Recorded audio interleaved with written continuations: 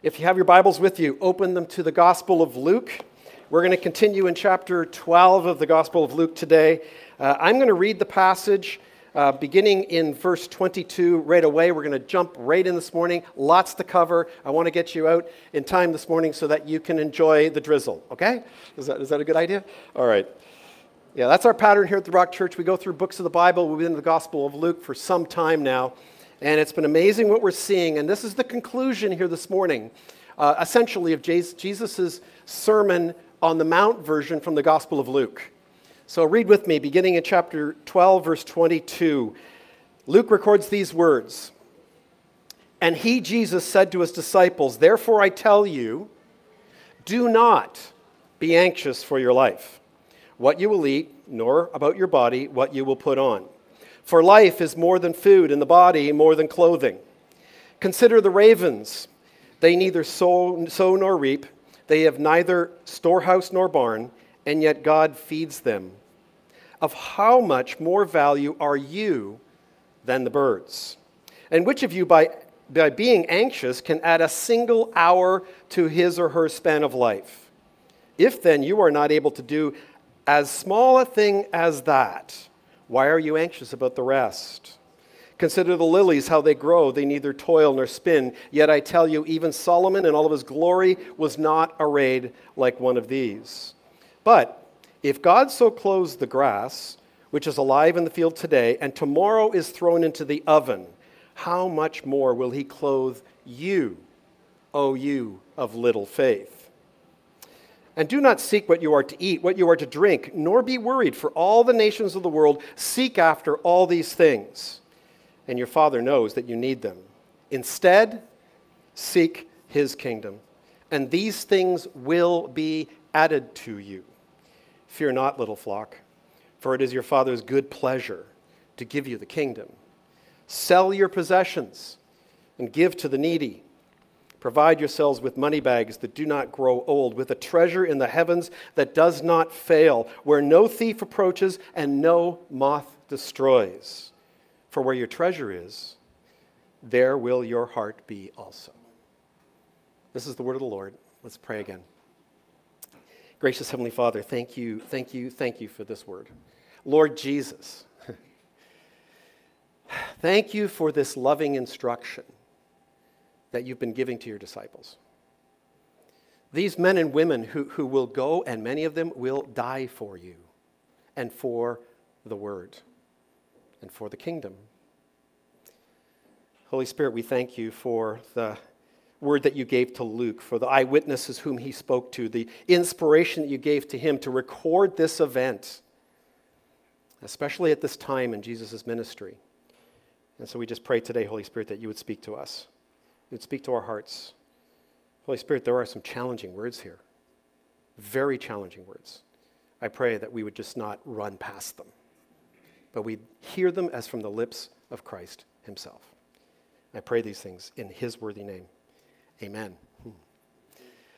Your sermon title for today is The Worry-Free Life. Anybody ready to sign up? Yeah. Hope to show you three things today. The cause of anxiety and worry. 2, the helpful part, 6 ways to a worry-free life. Did I change that? I did good. I had 7, but I concised 1. And thirdly, the goal of life. Amen? Let me put the first 2 verses back up on screen for you. We'll look at number 1, the cause of anxiety. And he, Jesus, said to his disciples, "Therefore I tell you, do not be anxious. Do not worry about your life, what you will eat, nor your body, what you will put on. For life is more than food, and the body more than clothing." So previously in Luke, we learned about a man who had interrupted Jesus, right? Because he wanted his brother to share the inheritance with him, this issue of a family inheritance. Jesus, we saw in the last 2 weeks, he used that opportunity, he actually used that man, to be an example, and to not only his disciples in that day, and hopefully to that man, but also to all of us, an example of covetousness, of greed, that's kind of insidious that we can all fall into. The desire for more than enough. In other words, a lack of contentment with what God provides for you, what is basic, what you actually need to survive. So we know that this is an extension of this teaching. It's actually an illustration of everything we've learned about that parable of the rich fool, right? It's an extension of that because we see the word here, therefore. So Jesus is saying, and look at how he comes back to his disciples, right? It's a huddle up time again to his disciples, not to the crowd. Therefore, let me speak to you clearly about this. Let me explain what we've just been through for your sake. And that's why we see the therefore of that. And so we also saw something similar at the beginning of the chapter. They then saw how the religious leaders were actually plotting to kill Jesus. Remember that dinner Jesus went to in the Pharisees' home when he was the awkward dinner guest? And he woe to you, woe to you. He calls them out, right? He calls them out for being hypocrites. And so the disciples saw quite clearly that these guys were plotting to kill Jesus. And literally they're going, well, if we're associated with him, and if they're going to kill him, maybe they're going to come for us. Yeah, potentially. And at that point in time, Jesus said to them, remember that? Do not fear those who can kill the body. And then that's it. And so he talked about not fearing. So here they just heard Jesus tell this man that his problem is, listen, that he's greedy, right? For more than enough. He's only thinking of himself, not about the poor, not about the needy, not for his fellow farmers who didn't have quite the bumper crop that he had, and certainly not about God, about giving any of his abundance to God. He's just rich towards himself. So the thing is, the disciples may be maybe hearing something that maybe some of us are hearing as well, right? Some of them might be sitting there going, okay, wait a second. It sounds like Jesus is saying that for us to be rich towards God, we must therefore live a life of poverty. We must sell everything. We can't store up anything for the future. We need to give it all away. They might be hearing that, right? Did any of you hear that over the last couple of weeks? Maybe just potentially? Because it kind of sounds that way to a certain extent. We must give it all away to help the poor, the church, but not for ourselves. Well, if that's the case, then they might be asking themselves, how are we going to survive? How are we going to make it through life? You're asking the same question. I'm asking the same question. How is that going to happen? How are we going to survive? It's a good question. Now listen, I think we need to also give ourselves a bit of a reality check, because here's the deal. If you think that you and I live in a dog-eat-dog world, right? In a world that lives by the Darwinian evolution thinking of survival of the fittest, which we do, trust me when I say this, you have no idea what their life, we have very little idea of what their life was really like. Now, I know some of you are planning to go camping. We are too, over in the island in a couple of weeks. When you do that, do you realize, remember, here's how it works, right? You get up in the morning and pretty much your whole day is about what? Making food, right? You got to get started, right? Well, coffee first, right? I can't make food until I have a couple of cups of coffee. But in that day and age, their whole lives, every day, from the moment they woke, very early, it was about getting food together, getting it on the table, getting it cleaned up. Not only food, but every aspect of their lives, including what they wore. They had to make everything. There was no Target. And I was talking to somebody last week, Target, where's Target in Canada? They didn't survive, sorry, but there's no place like that. So for them, these questions, listen, Jesus is preaching this, right? And they're sitting there going, okay, wait a second. This is front of mind for them. It's very relevant, right? It was to them, and it's, frankly, I think, very relevant for us too. In fact, for them and possibly for many of us as well, eating good food, healthy and nutritious food to sustain our bodies is a big part of our lives, of our daily life. As it is for them to wear things, it is for us to wear stuff today. You know what the climate's like in Squamish, right? Especially on days like this. And so obviously what you have to do if you live in Squamish is you need to have a $500 Gore-Tex jacket. Amen? Right, or a couple of them, right? And a particular brand, you want their logo, because otherwise, right? Like I said last week, you are rich. I am rich. We are rich. So some of us also might be thinking this. Well, listen, besides who's going to provide for me, I got to be honest with you. I don't know if I want to depend on anybody else. I don't know. I think I would like to be, self-sufficient. Isn't that the goal of life? Is to be self-sufficient? I was taught that. Yeah, get a job, get out of the house, son, we love you, go make money, provide for yourself. My job is done. No, he wasn't quite like that, right? Jesus' answer to that is basically this. I think in reverse from what he's teaching here is this. If that's what you want, if you want to be self-sufficient, if you don't want to depend on anybody else, including me, then listen, you need to get acquainted with your next and best friend forever, whose name is anxiety. That's a little bit what Jesus is saying in reverse, isn't he? He's saying, he's speaking into a culture and into a time then and today where people are anxious. Anybody doubting this right now? Anybody doubting that we're anxious? We're anxious.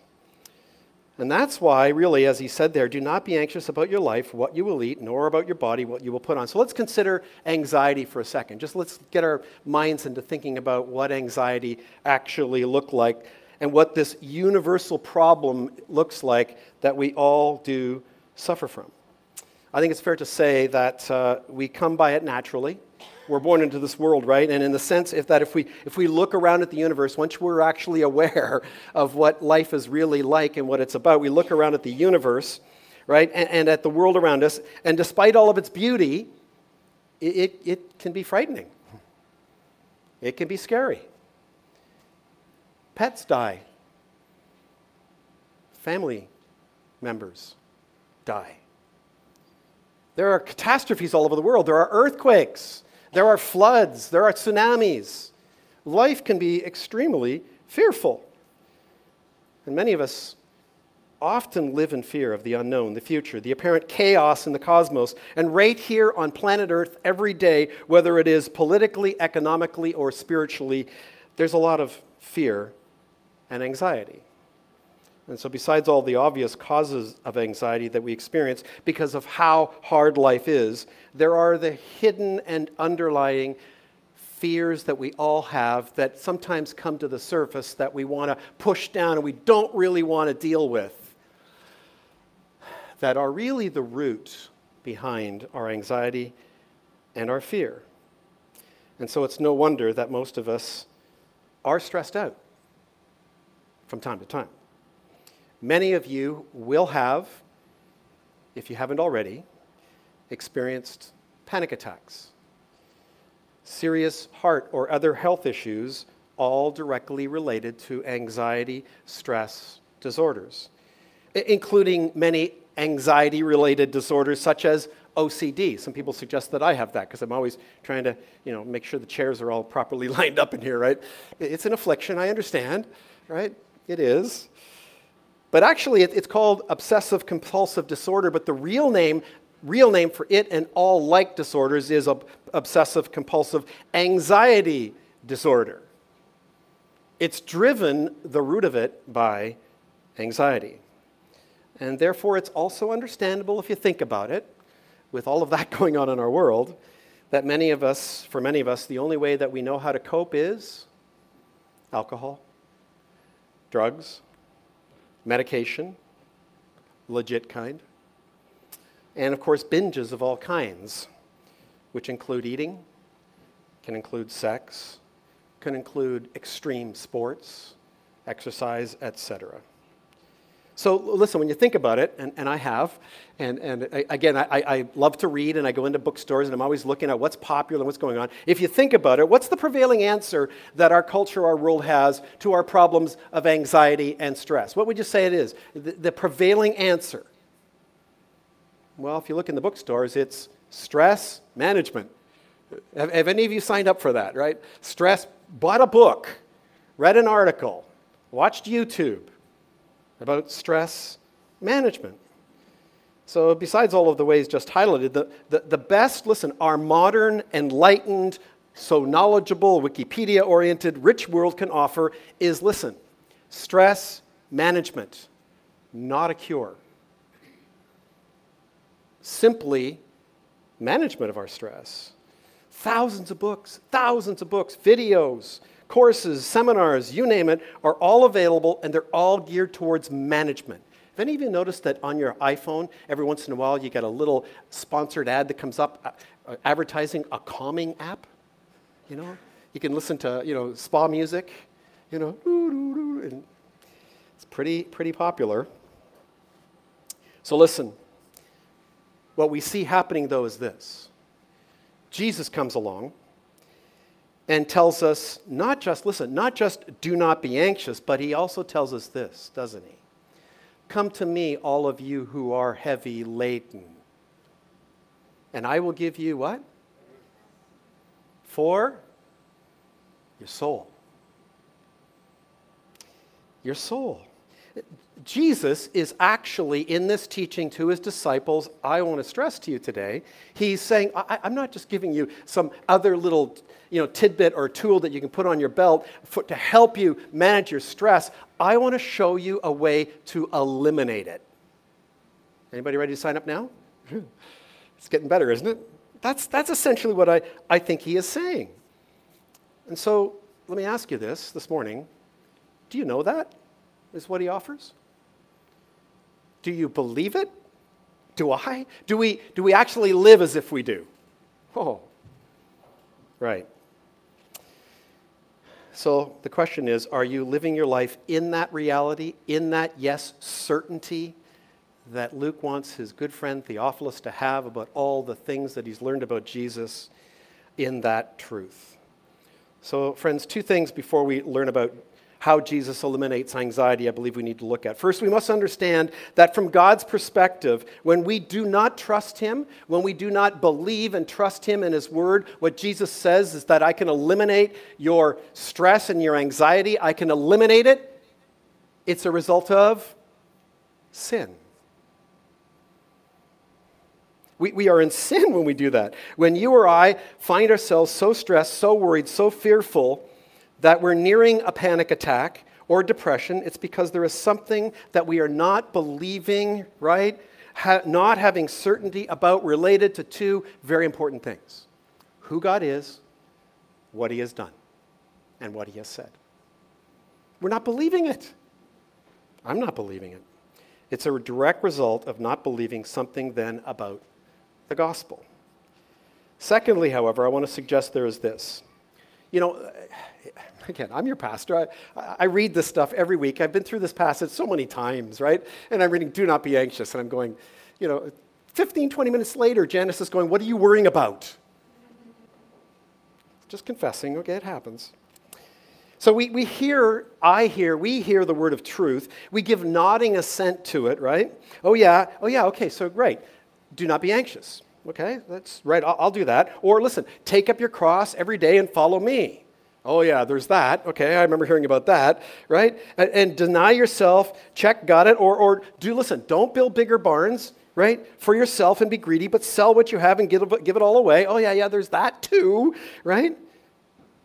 I don't know about you, but doesn't it sound like a lot of work and not a lot of gain? I saw an article a couple of weeks ago that I want to show an image to you on screen that some of you are going to already know this. It's called the J curve. Has anybody ever seen this? I see sometimes people send me an email and they get on their signature just a J. And I can, oh, that's cute. It's Jesus. And, well, apparently it's more than that. It's a good illustration. It's called the J curve, and I want to stress this to you because in order for us honestly to apply this teaching to our lives and literally walk out of here today on the first day of the rest of your life leading a worry-free life, we've got to get this. And so the idea is that the J in Jesus is an awesome picture of Jesus himself dying, right? Humbling himself, going into the ground, into the earth, and then what happened? God lifted him up. To what he was before that as a man? No, gave him all authority over all things. He's king after that little bit, right? Now, it's interesting. In Matthew's gospel, in the Sermon on the Mount, in chapter 6, we see this exact same teaching that we've read today. It's at a different time, all right? And it's right after Jesus does a little bit of a teaching on fasting. You know what fasting is, right? It's when you don't eat for a period of time, right? That's right. So my question for you is today, and don't raise your hands, my question would be, how about this? How many of you have fasted in the last year? 2 years. Ever. A few hands went up. That was good, right? You do realize that Jesus did it often, right? You do realize that it's a teaching that Christians are to do, right? That we should fast and that we should do these things, right? In fact, what you often will see is, I think for most of us, we have a problem with it. I mean, we know that it's being taught. We know that it's a good suggestion. We know that, it's a spiritual thing to do. There's a purpose behind it. But the problem for many of us is, let's be honest, we're talking about food here. We love food too much. We just love it too much. We can't give it up even for a day. Oh, what we can do is we can give up surfing the internet. It's not fasting. Okay? Not in this sense. It'd be a good idea to do that for Lent, along with 10 other things, right? This is about food fasting that God is getting at. So what happens is in the church often, actually, it's about, I think for most of us, it's like, well, what would be the point of that really? Like, at the end of the day, what's in it for me if I'm going to fast, right? Because it sounds like it's hard. It is. It's hard. And so, I think even some preachers are going to sell it to you on the basis of it, but it's good for you. Think of it a little bit like a cleansing, right? Or the beginning of getting your body all healthy again. There's truth in that, but that's not the purpose behind fasting. That's not what Jesus has in mind at all. It's this. Again, look at the J. What Jesus is saying, and God is suggesting to us could happen if we were to fast, is that for a little while, it's going to be painful. For a little while, it's going to be a struggle. For a little while, we're going to be denying ourselves. We're going to be going without something that we want, actually more than we need, for 2 days, or 7 days, or in the case of Jesus, 40 days. What's the result? If your purpose in fasting is to honor God and to trust Him, to deny yourself, even for a day or two, to empty yourself of yourself, then what will you get? What do you think you will get? A healthier body? No, the reality is if we approach it correctly, you will get more of God. That's the purpose behind it. God wants us, and it's the same reason why God encourages us to give and to serve. It's, a little bit of pain, that's why He uses that number 10%. I know it's Old Testament. No, it's actually concurrent, but, there's that little bit, but then what? God can take that and use that. We're going to get more. It's why when we show up on Sunday, what do? Is it an obligation to be here? Are we giving up a little bit of time? Well, yes, true, but by the same token, we end up walking away, hopefully, with more of God, through fellowship with one another, through singing praises, through communion, through His Word. We get more of God. So that's what Jesus is getting at. He wants us to understand that when we are saved, when we have trusted Him as our Lord and Savior, that you and I are now children of God and a full member of His kingdom today and into the future. And when you enter His kingdom in this life, just like in the future, in eternity, God provides for everything. He's got us. Now, I think when we die and you go to heaven, people are like, well, of course then, right? No, now, Christian. Now. Every aspect of your life is fully taken care of. The cause then of anxiety? Unbelief. Lack of faith. Sin. So now let's look at point number 2, 6 ways to a worry-free life. I think we're ready for this. Let's look at that. Number 1, I need to come back to that screen. Good. Number 1, here's the number 1 thing that we need, or way that we need to apply in order to lead a worry-free life. Number 1, we need to trust God first. And these are all, I've taken these all, by the way, from the text we look at here today.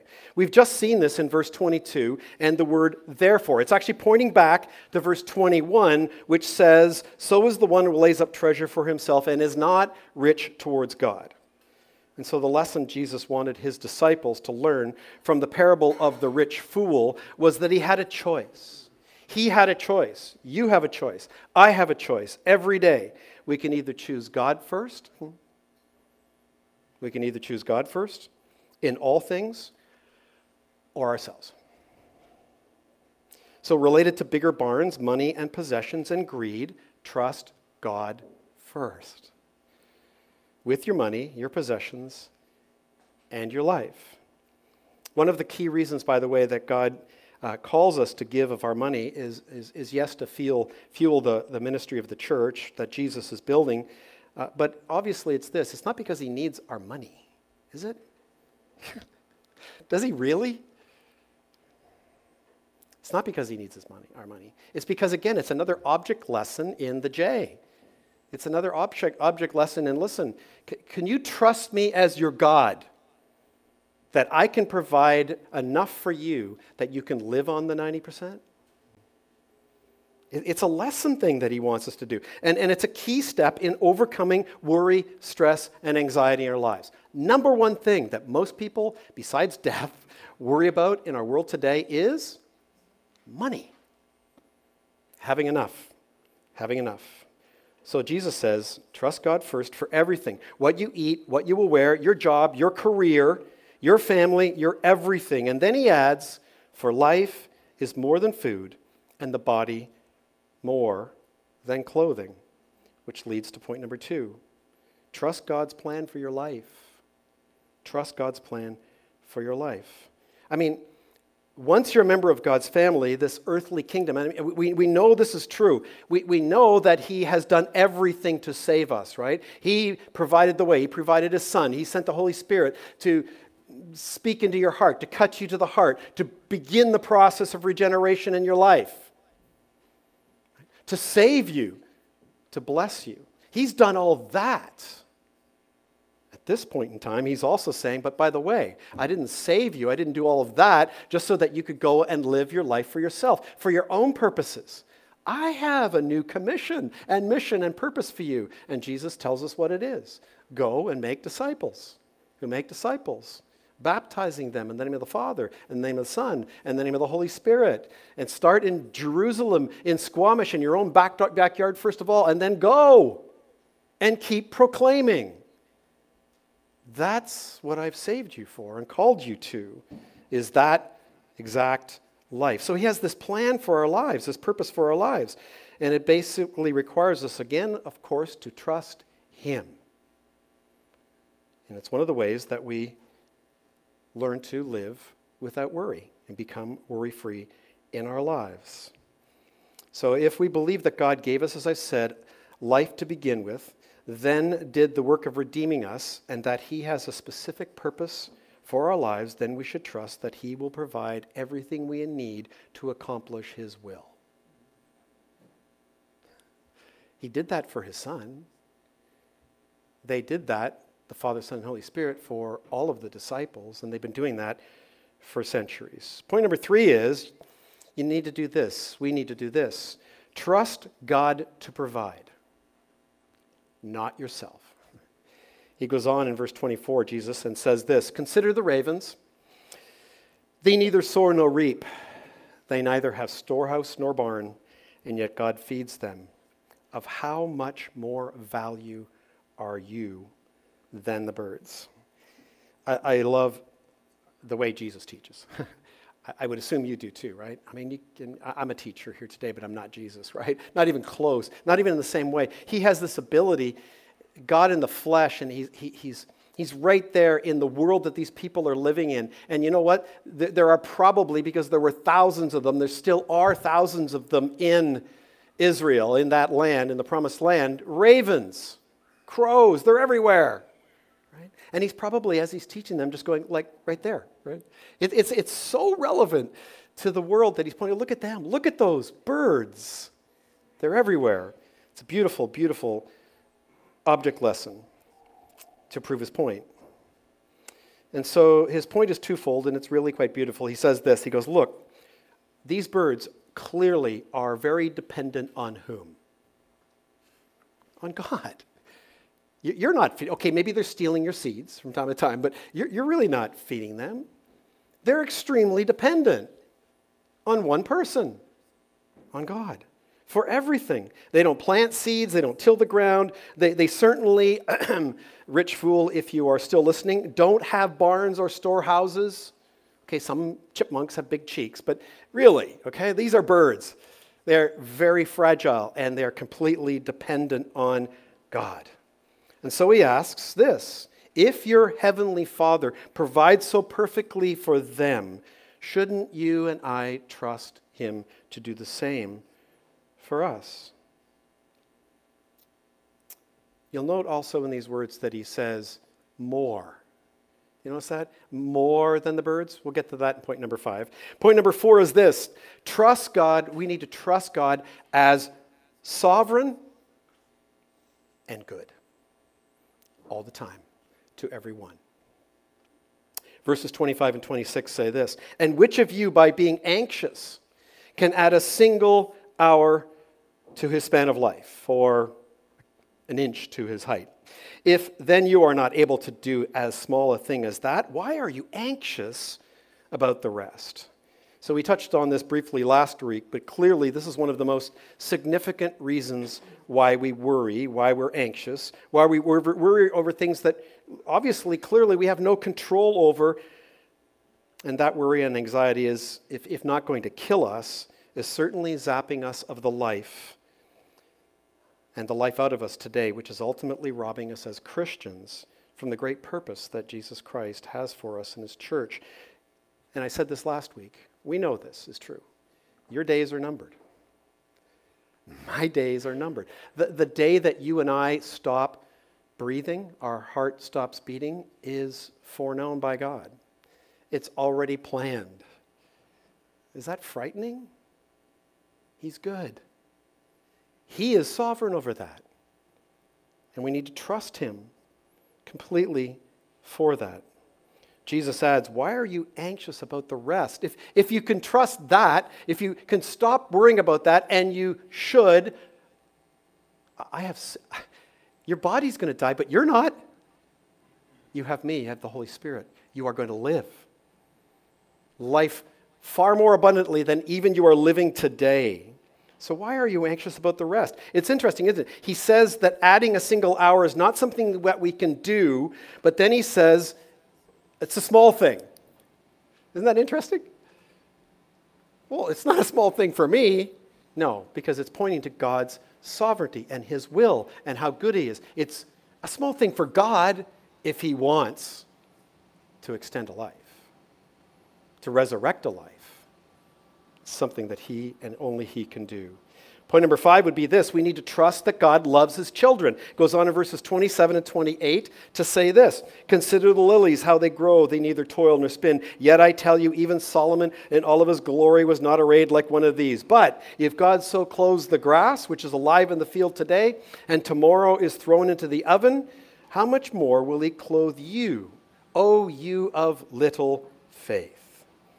So now you remember number 3 and his similar words: how much more value are you to him over the birds?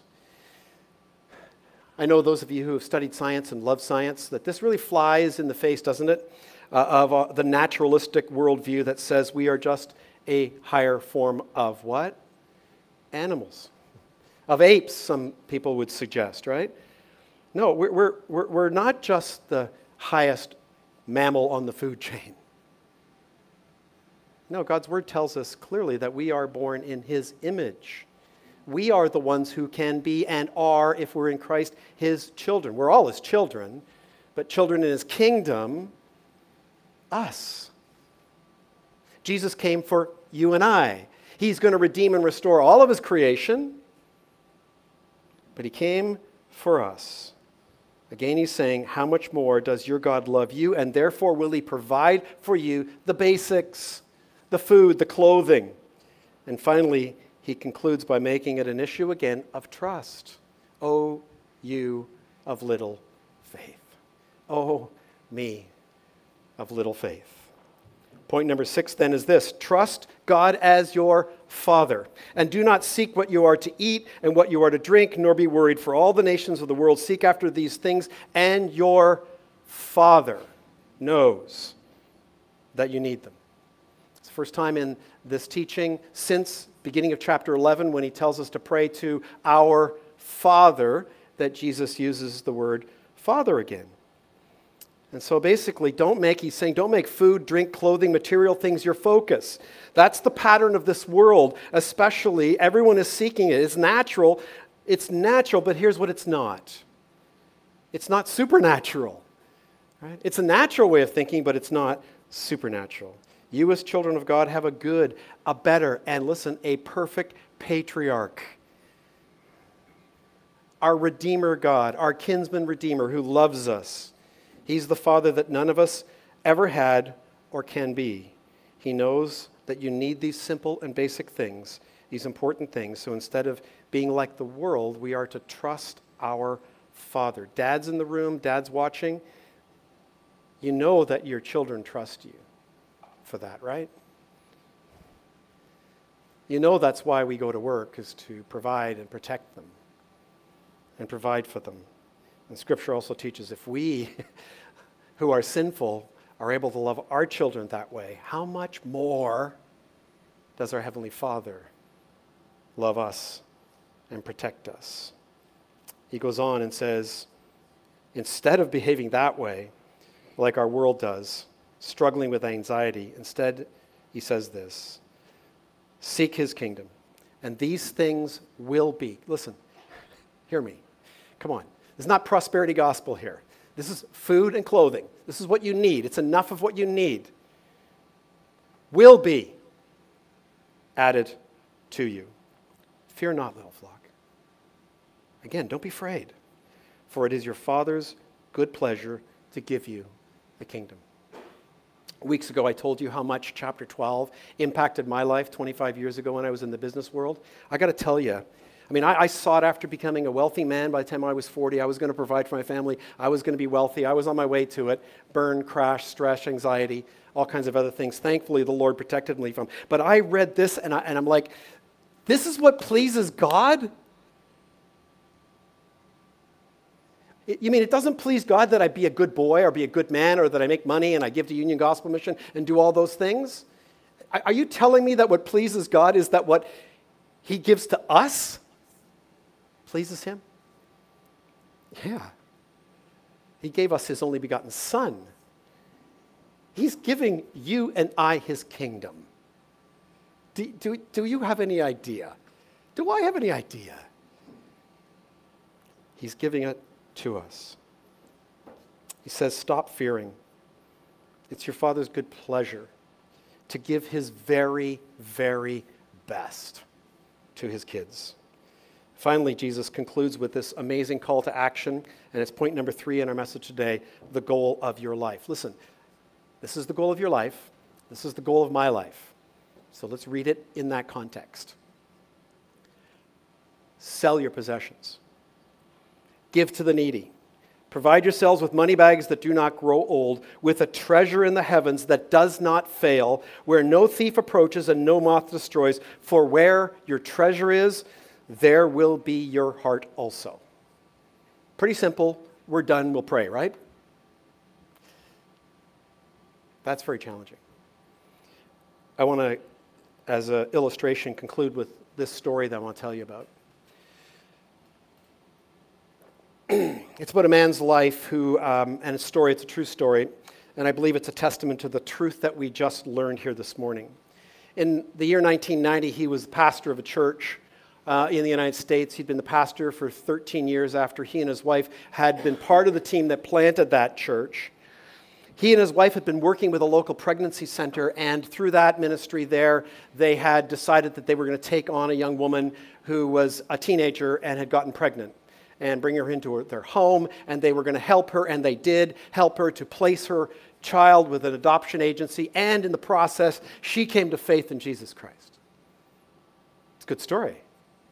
Then as a result of that, his heart was really burning inside of him, and he decided with a number of other people in his church that they would go peacefully, without yelling and screaming, yes, with some placards, and they would go and stand outside the doors of local abortion clinics in the community that they lived in and served in. He did that 9 times within the 1 year. 7 times he was put in jail as a result of that. After the jail term What happened next was quite devastating. Civil suits were brought against himself and against his church and against all the other people involved. Court cases took place. It was devastating. At first, it looked like they were going to get off with just a little slap on the wrist, but then they got in front of one judge after the clinics kept getting more lawyers and more lawyers. They get up in front of one judge. This judge is completely disgusted with them, and he instructs the jury to punish this man, this one man, harshly. Well, they did. They awarded the plaintiffs $8.2 million. This pastor and his wife didn't have that money. And of course, at that point, they wanted to garnish his wages at the churches. He had to leave his position at the church. He willingly said to the church, I don't want to drag you into this. And he left the church so that they could not garnish his wages and go after the church. Up until that point in time, he'd already been an author. He'd written a number of books, and so he placed all of his books and his royalties from those books also to avoid having to pay any of that money to the clinics, this was his point. I don't want to give money to that. He set up a not-for-profit ministry called Eternal Perspective Ministries, and they were to manage his books and the sale of his books, and he commissioned them to give all of the royalties, 100% of the royalties, to ministries that cared for women, particularly women who were out of wedlock, pregnant, single moms, women, and ministries that ministered to families, like Focus on the Family and things like that. The court order held in place for 10 years. He had to work for minimum wage for 10 years because anything above minimum wage in that state, the United States, gets garnished. 10 years later, the court reapplied and reaffirmed the judgment for another 10 years. 22 years later, still living on minimum wage, he and his wife, still writing books, by the way. In 2012, his ministry recorded, get this, that they had given away to other ministries $8.2 million. The exact amount of money that the judgment was made against him. It was that same year that the judgment was taken off, could not be renewed. And the board of Eternal Perspective Ministries gave him a raise.